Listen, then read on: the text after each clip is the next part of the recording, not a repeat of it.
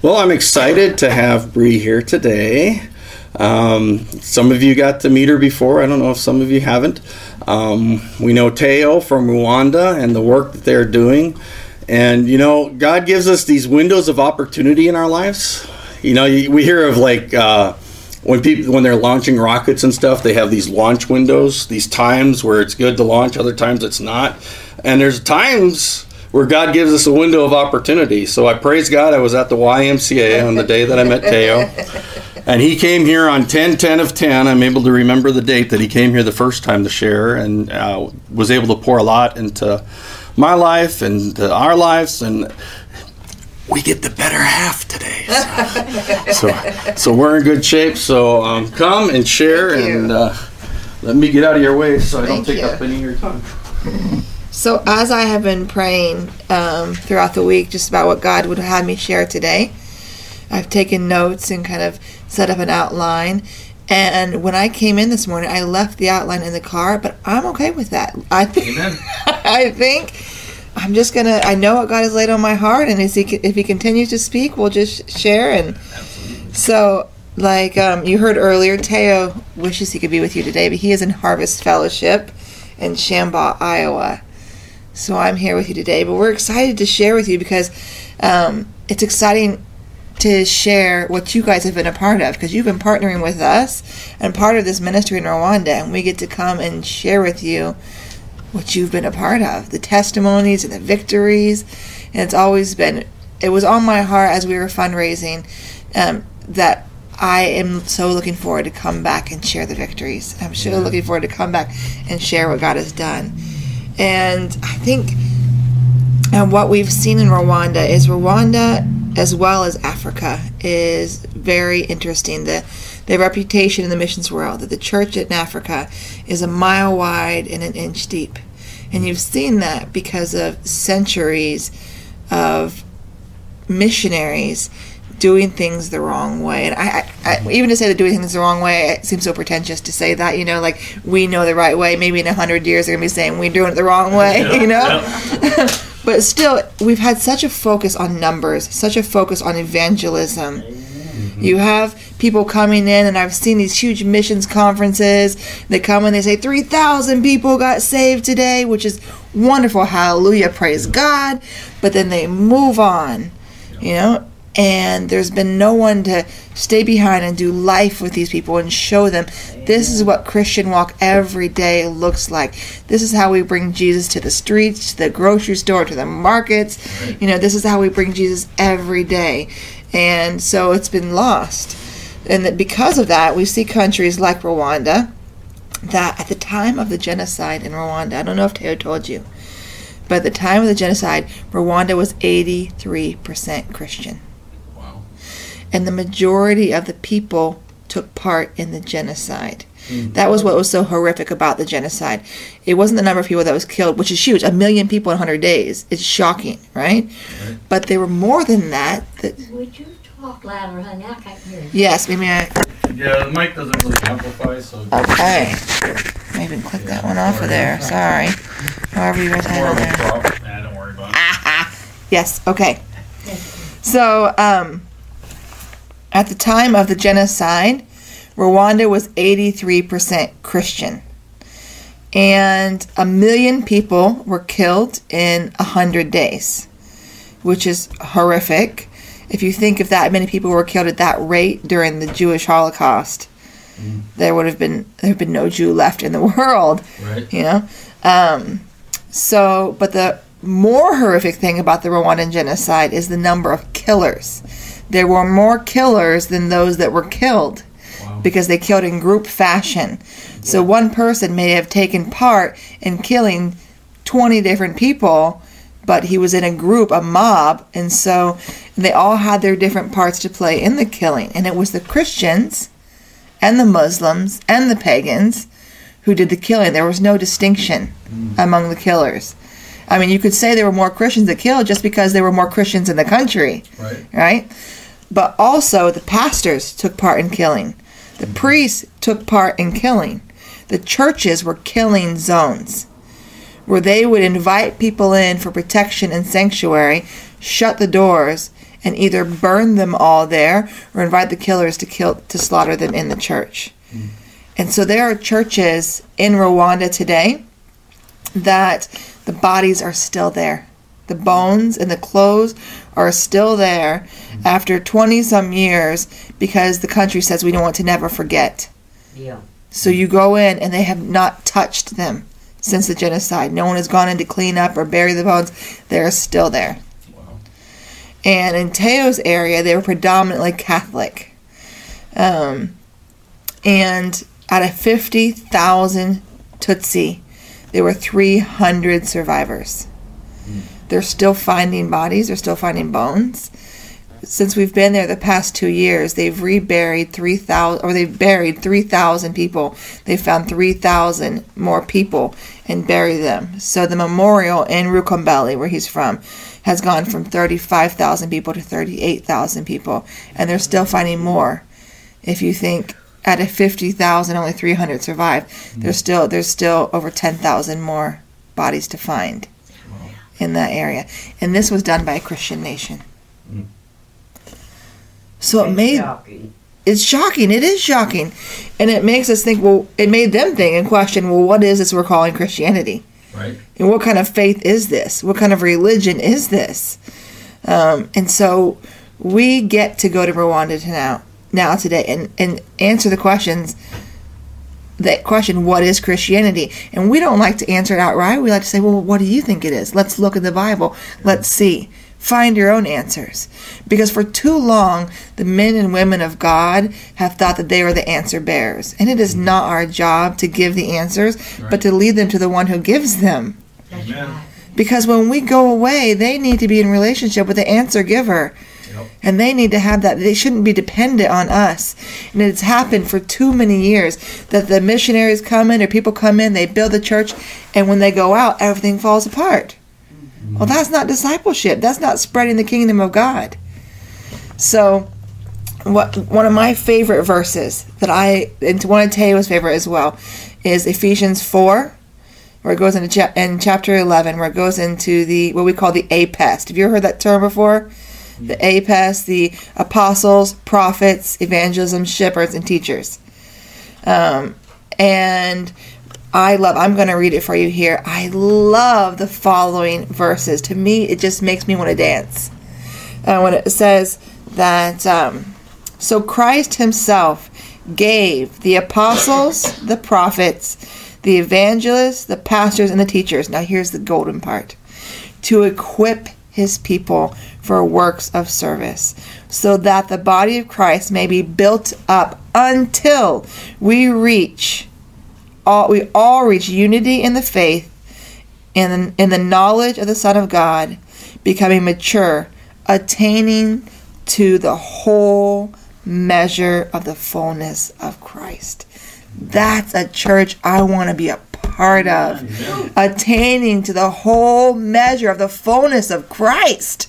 And the thing is, we've come in for too many years with one man up front telling everybody, do this, do this, do this. Well, everyone just sits there and nothing is asked of them.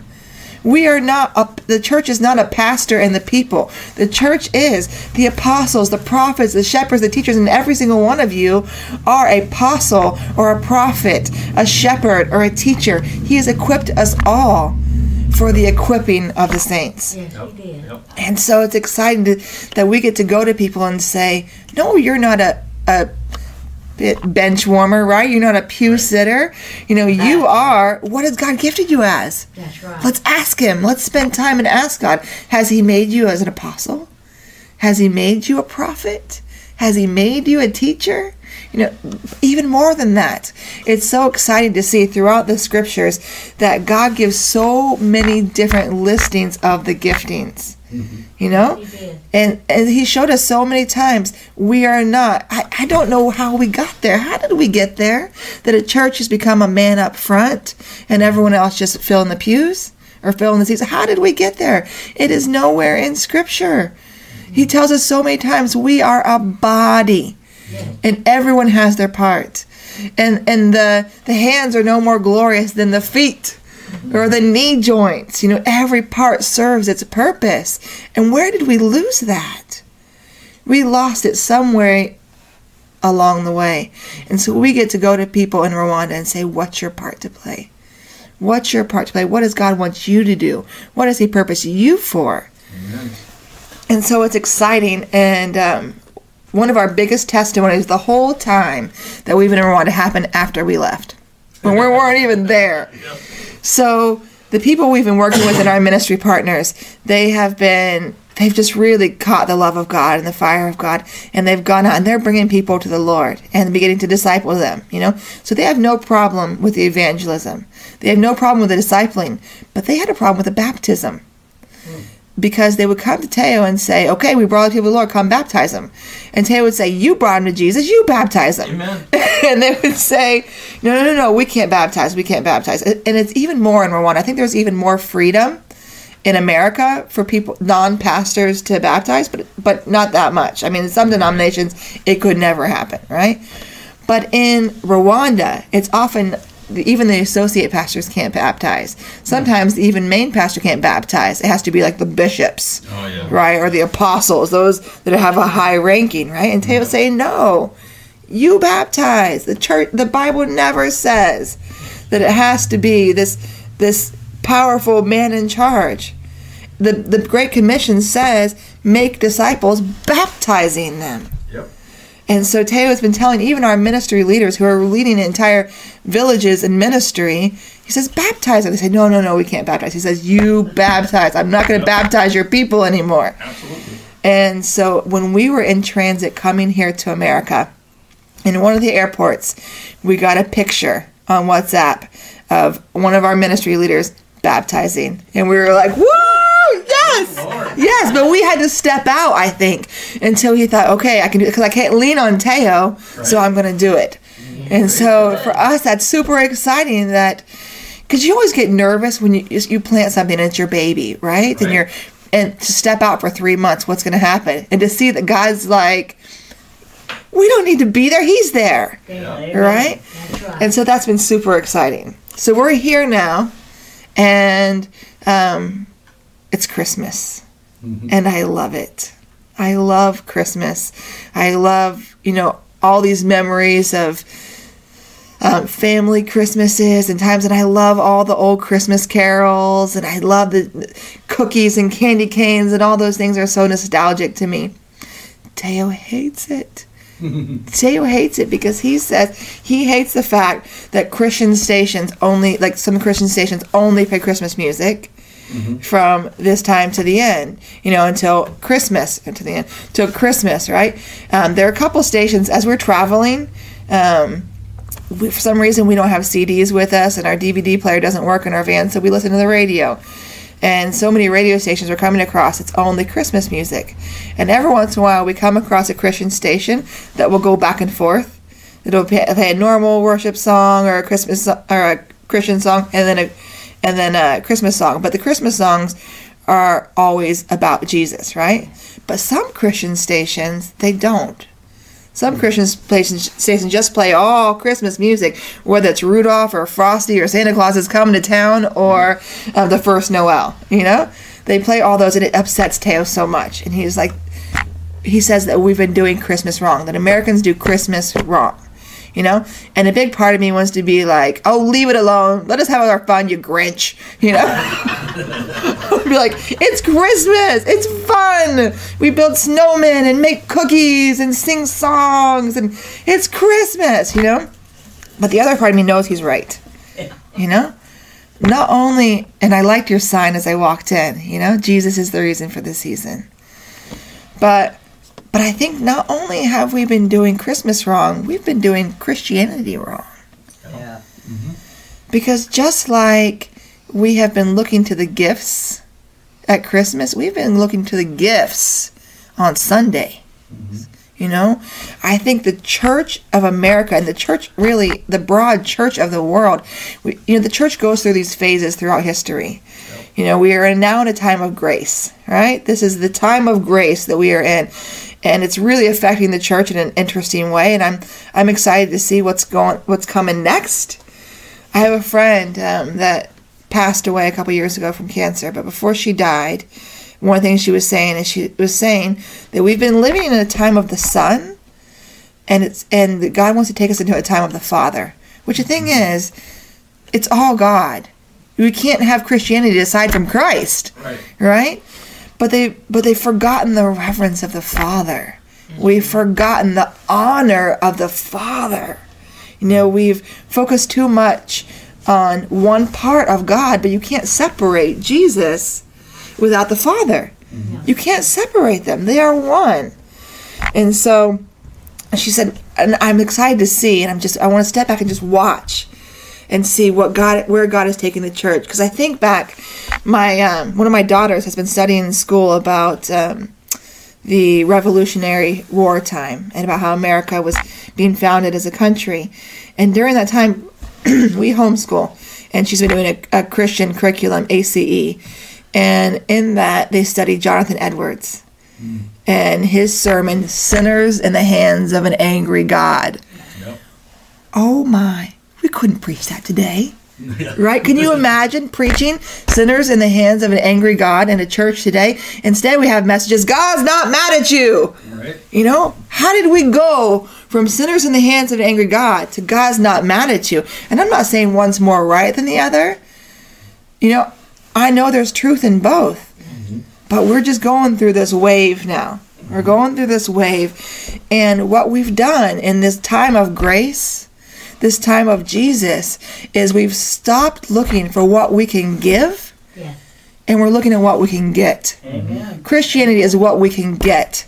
Do we get prosperity? Do we get peace? Do we get all these things we get, right? But we've stopped noticing the fact that Christianity is about dying to self. That our whole faith should be built on what we are giving to God, because He's already given it all. Yes, He has. If we look back through the history of our human existence, He has always been about giving Himself. That's right. He's given us so many other blessings. He's given us the blessings of the earth, Yep. He's given us the animals and the trees and these things that are so amazing. But if we look back in the moment of our creation, He gave us Himself. When we are created in His very image. Amen. He put the image of Himself in us, a gift of Himself. And if you look down through, even when Jesus came, He was Emmanuel. He was God with us. Yes, He was. He gave us the gift of Himself when He took our burdens upon Him, and He took our punishment. He gave us the gift of Himself when He died for our sins on the cross. He gave us the gift of Himself when He sent the Holy Spirit. He continues to give us the gift of Himself, and we look aside. We push that gift aside and look for what else you got, God. Where's my prosperity? Where's my blessing? Where's my peace in the midst of all these things? Where's my easy life? When we've stopped looking at the gift He's given us from our beginning of our creation, as He continues to say, I give you myself. Yes. And it's enough. It's enough. Yes, it is. Just to see the gift of Himself. So, and the funny thing is, we know as people, we all know someone that we just really get frustrated with because they're a taker. Mm-hmm. Everybody here know a taker? Mm-hmm. Right? People are just takers, right? We know people, they're like, oh, they only want to talk to me when they want something. Or they only come around when they want something. So I had an interesting situation in Rwanda. I've been going through, these past 2 years, culture shock. Mm-hmm. And it's normal, and it's ugly, but it's okay. And God's using it. It's a refining moment, It's where God puts us under fire and brings all the ugliness to the top, And one of the things I've really struggled with in Rwanda is that when people see me, they don't see Bree. They don't see me. They see my white skin. Sure. And what that means is I walk around with $1 million in my pocket, just ready to give it out to whoever asks, And so and we've done it to ourselves. As we've come in for years and years and years, giving, but not doing anything to build them up. It's the whole give a man a fish principle, right? But other than that, so I said before, right, that Africa has the reputation of being a mile wide and an inch deep. Do you know what they say about the American church? That we come with money but no power. Amen. That's what they say. Amen. And so we need to know that we've set up this reputation that when they come to us, they look for money, but they don't look for power. They don't look for depth. They don't look for living water and the bread of life. They don't look for that in us. They look for, where's my bread for breakfast? Where's my clean water, to drink? And so when they look at me, they don't look for, what do I have? What's the Jesus I can bring to them? What's the money I can bring to them? Yeah. And so I've been hurt several times in Rwanda where people, I thought they wanted to be my friend, that they were being friendly to me because they wanted to be my friend. And the truth is they were just really waiting to see what they could get out of me. And it hurts. It hurts as a person. It wounds us. It wounds our pride. It wounds our sensitivities. And so one day I'm doing my devotions, and it said in the devotions, how we treat the poor is who we really are, because we expect nothing back. And I began to argue with God.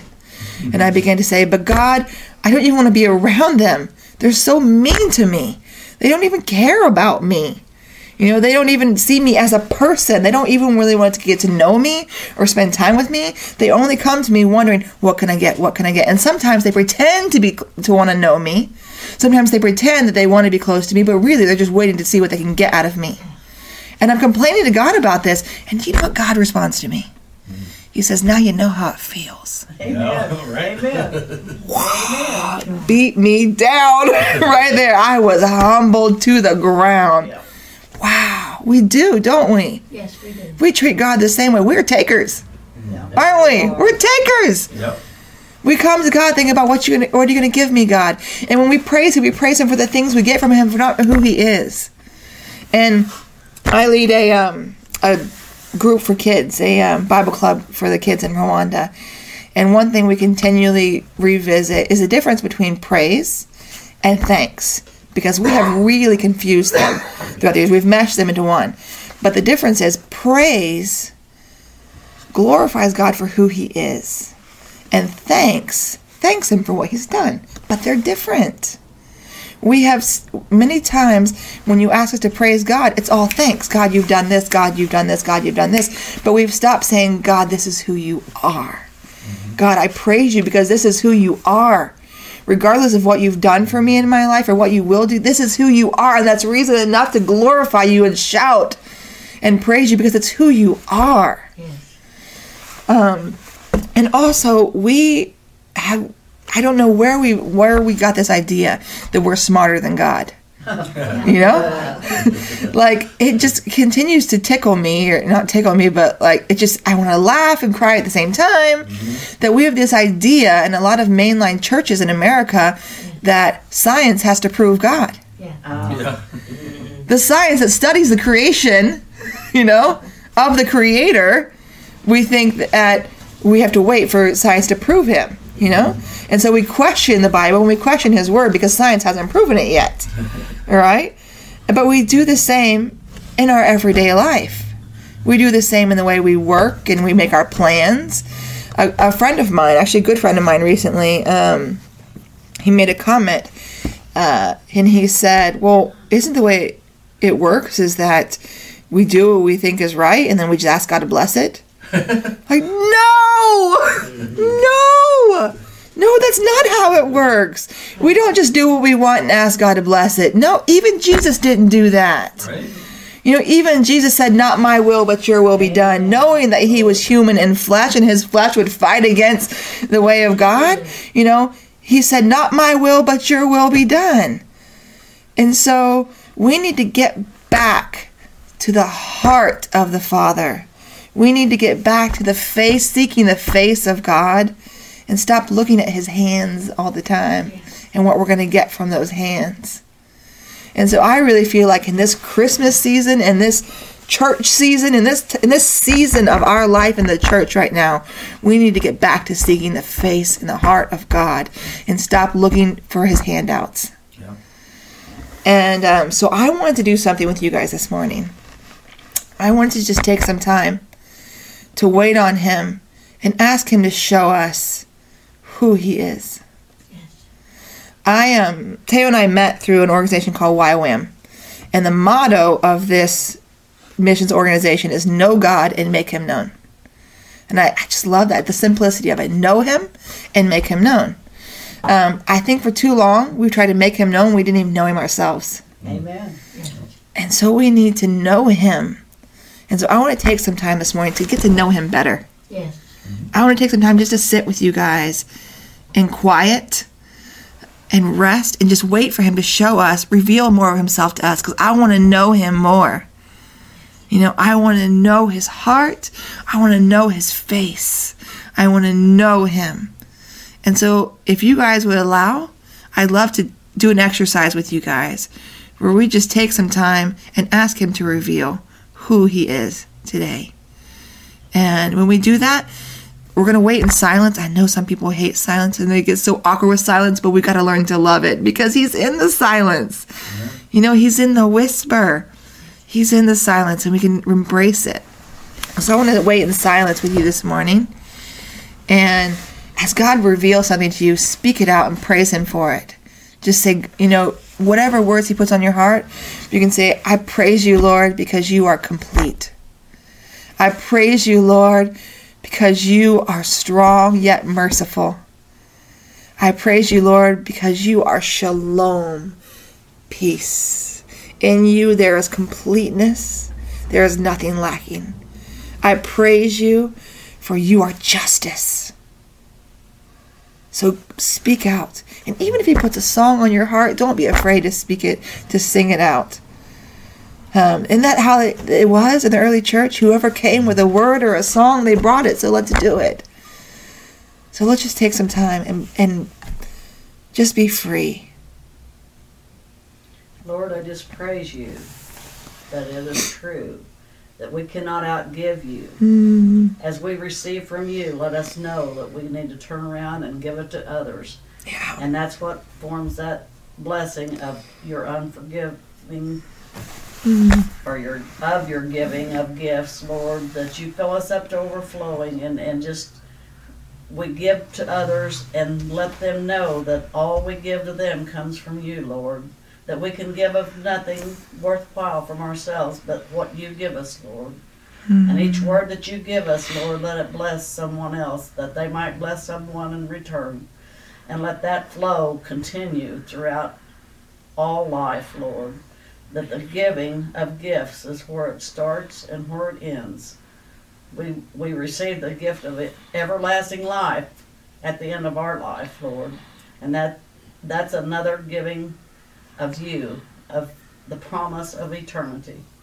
Lord, let us all understand how the giving works, that you never stop giving. As we empty ourselves by giving to others, you fill us back up with more to give. And I just praise you for that knowledge, Lord, in Jesus' name.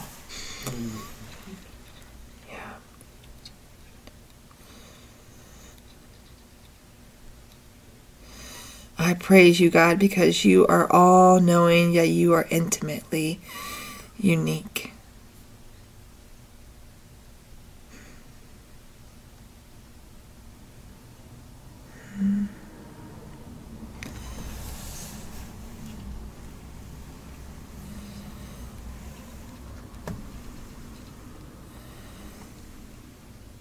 I praise you, God, because you are to be feared.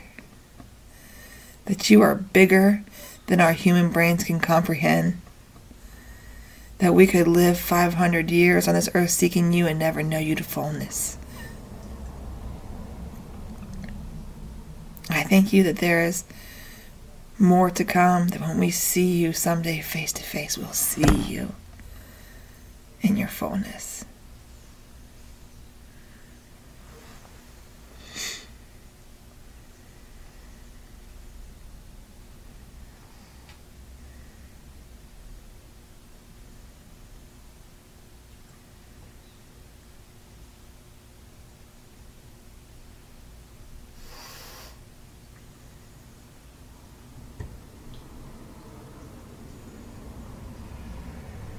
Praise you, God, because you are patient.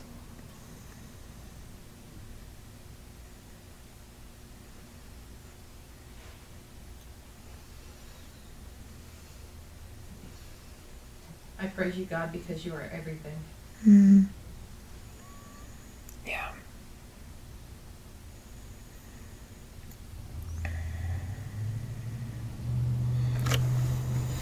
I praise you because you are love, and there is no true love apart from you.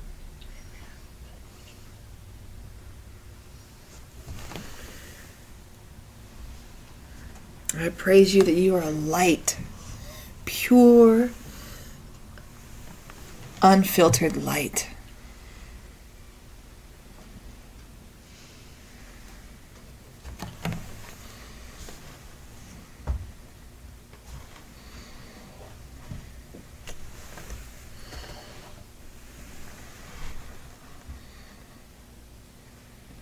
I praise you, Lord, that in your mighty power, that if there will come a day that every tongue will confess, every knee will bow, that you are Lord. Yeah. Mm-hmm.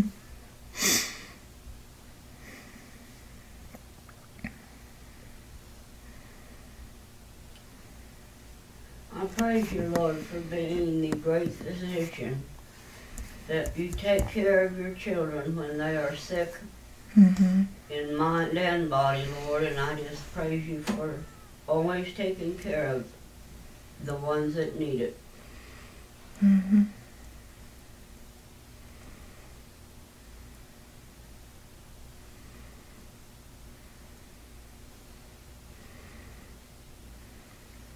Praise you, Lord, for you are spirit and you are life. Mm-hmm. I praise you because you are wisdom. You are truth.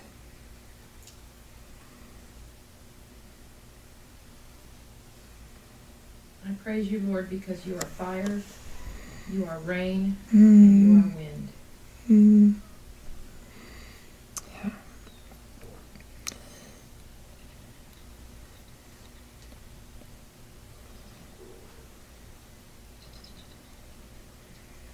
Praise you, Lord, for being our Savior.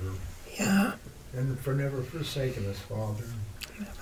And for sending your Son, Father, that he died on the cross for our sins and for all the love that he gives us. Yeah.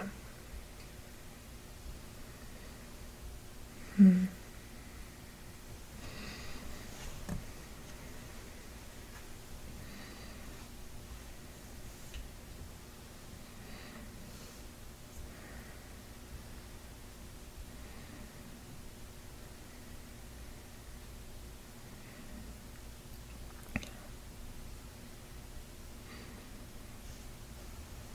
So, we often hear quoted 1 Corinthians 2, chapter 2, verse 9. What no eye has seen, what no ear has heard, what no human mind has conceived, the things God has prepared for those who love him. We hear that quoted all the time, but we rarely hear the next verse quoted, and I think that's where the treasure is. The next verse says, these things are the things God has revealed to us by his Spirit.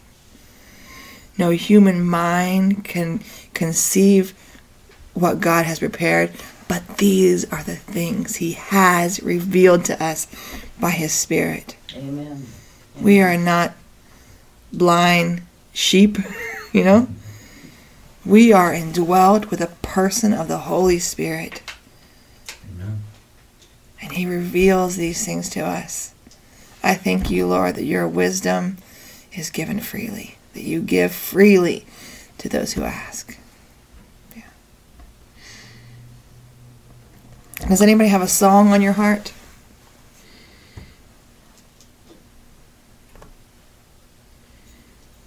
Or even more words of praise? Well, there was, I've heard it mentioned a couple of times this Christmas season, Silent Night, and the inspiration for writing it. I don't know if anybody's heard how that happened. There was a church and the organ was broke. And so the guy was praying and then he wrote Silent Night, which is one of the good ones. Yeah. One of the everlasting ones. Came out of the moments of quiet. And it's so inspirational to think, that's a lot of times how we receive stuff from God. It's a circumstance out of our control, and then God takes it. And I thought that's pretty cool. So Silent Night's a good one. Can you lead us in it? Sure, I will try. Okay.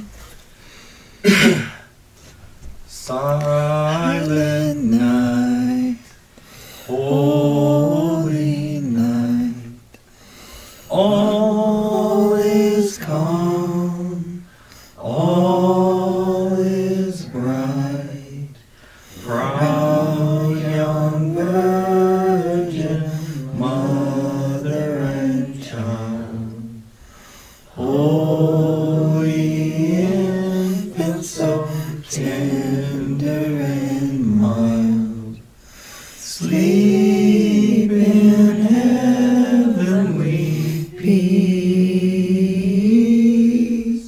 sleep in heavenly peace.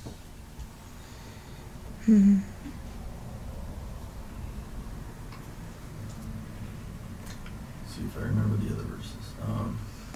Silent night, holy night, shepherds quake at thy side, glorious beams from thy holy face, with the dawn of redeeming grace.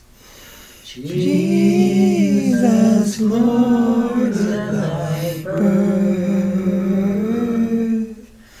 Jesus Christ at thy birth.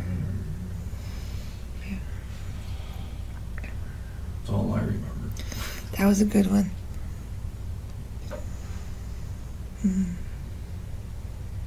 Oh, holy night. I'm like him. I don't know if I know the words. We can find it together. And, oh, holy night, the stars are brightly shining. It is the night of our dear Savior's birth. I don't remember the words, but that's an awesome song. It tells a story. That's what the songs in our heart should tell, the story of our knowledge of who Christ is. Let me see if I can find it.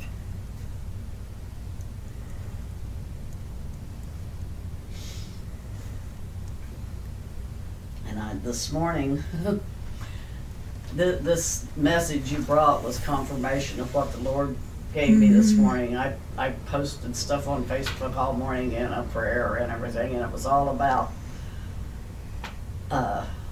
everything you said. It was, it was just like message of turning our flames up high and letting the light of Christ shine so unbelievers could see the light of Christ. Yeah. Mm-hmm. It just amazes me how God can give us confirmation through other people when we get messages and we think, now should I have said that or posted that or whatever, but I have no doubt now that the words that I posted came from God because of He gave me confirmation through what you were saying and how you was describing what's going on in the churches and such things. I believe, you was talking about there's something coming after grace. And what I'm getting is that what's coming after grace is Jesus is going to come back and humble people. We're going to go into a period of humility. Amen. So be it. We've got to let God be God. Right? We've tried to be God too long, haven't we? We've tried to be God. Yes. For too long. Yes. So I have the words here to a holy night. I think I'm just going to read them because it's good. I'm going to get up here because I've got my hearing aids in. Okay. I'm still having trouble hearing you because of this cold. Oh, sorry. So I have the words to a holy night. Oh, okay. I'm going to read them. Okay. That's all right. So sometimes when we sing, we just get caught up with it, but I want to meditate on them because they're good. Okay. They're good. O holy night, The stars are brightly shining. It is the night of our dear Savior's birth. Long lay the world in sin and error pining, till he appeared and the soul felt its worth. Oh. A thrill of hope, the weary world rejoices, for yonder breaks a new and glorious morn. Fall on your knees. Oh, hear the angels' voices. O night divine, O night when Christ was born. O night divine, O night divine. Wow. Wow.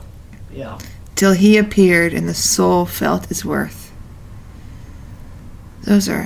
Where are we going to be when he appears? All right. I'd be sleeping. We might be. Yeah. So I have a song. It's not a Christmas song, but I have a song that's really been on my heart, I think, a lot, even these past couple years, that I want to share with you.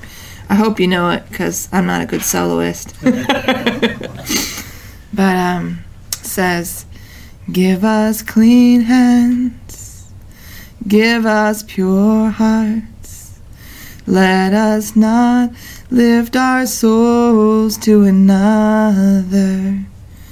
Give us clean hands, give us pure hearts, let us not lift our souls to another.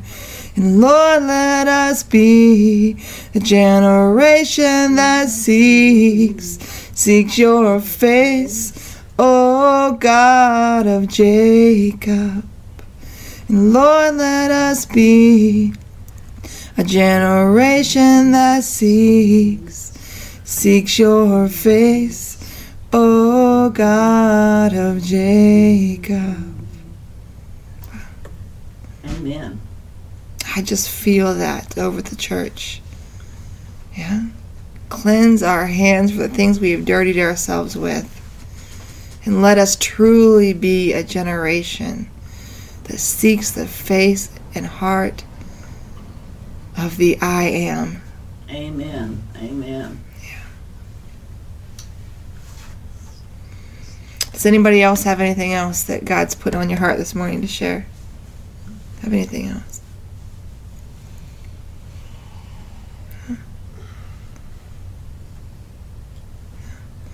You want to close us? Sure. Yeah. Heavenly Father, I just praise you and thank you for all that you're doing. And Holy Spirit, I thank you for directing the thoughts and words and all that was happening here today. I praise you for the confirmation and the focus in your word, and how you're just bringing up things that are so timely, and how you are always just so involved with all that is going on. Thank you, Holy Spirit, for your presence. I thank you, Jesus, for being willing to sacrifice, being willing to pay that price for us that we could never pay. I thank you, Jesus, that you were willing to call out to us and accept us even when we don't deserve it. I thank you, Father, that you were willing to make that sacrifice. I thank you, Father, that you are willing to take your glory and put it in clay pots.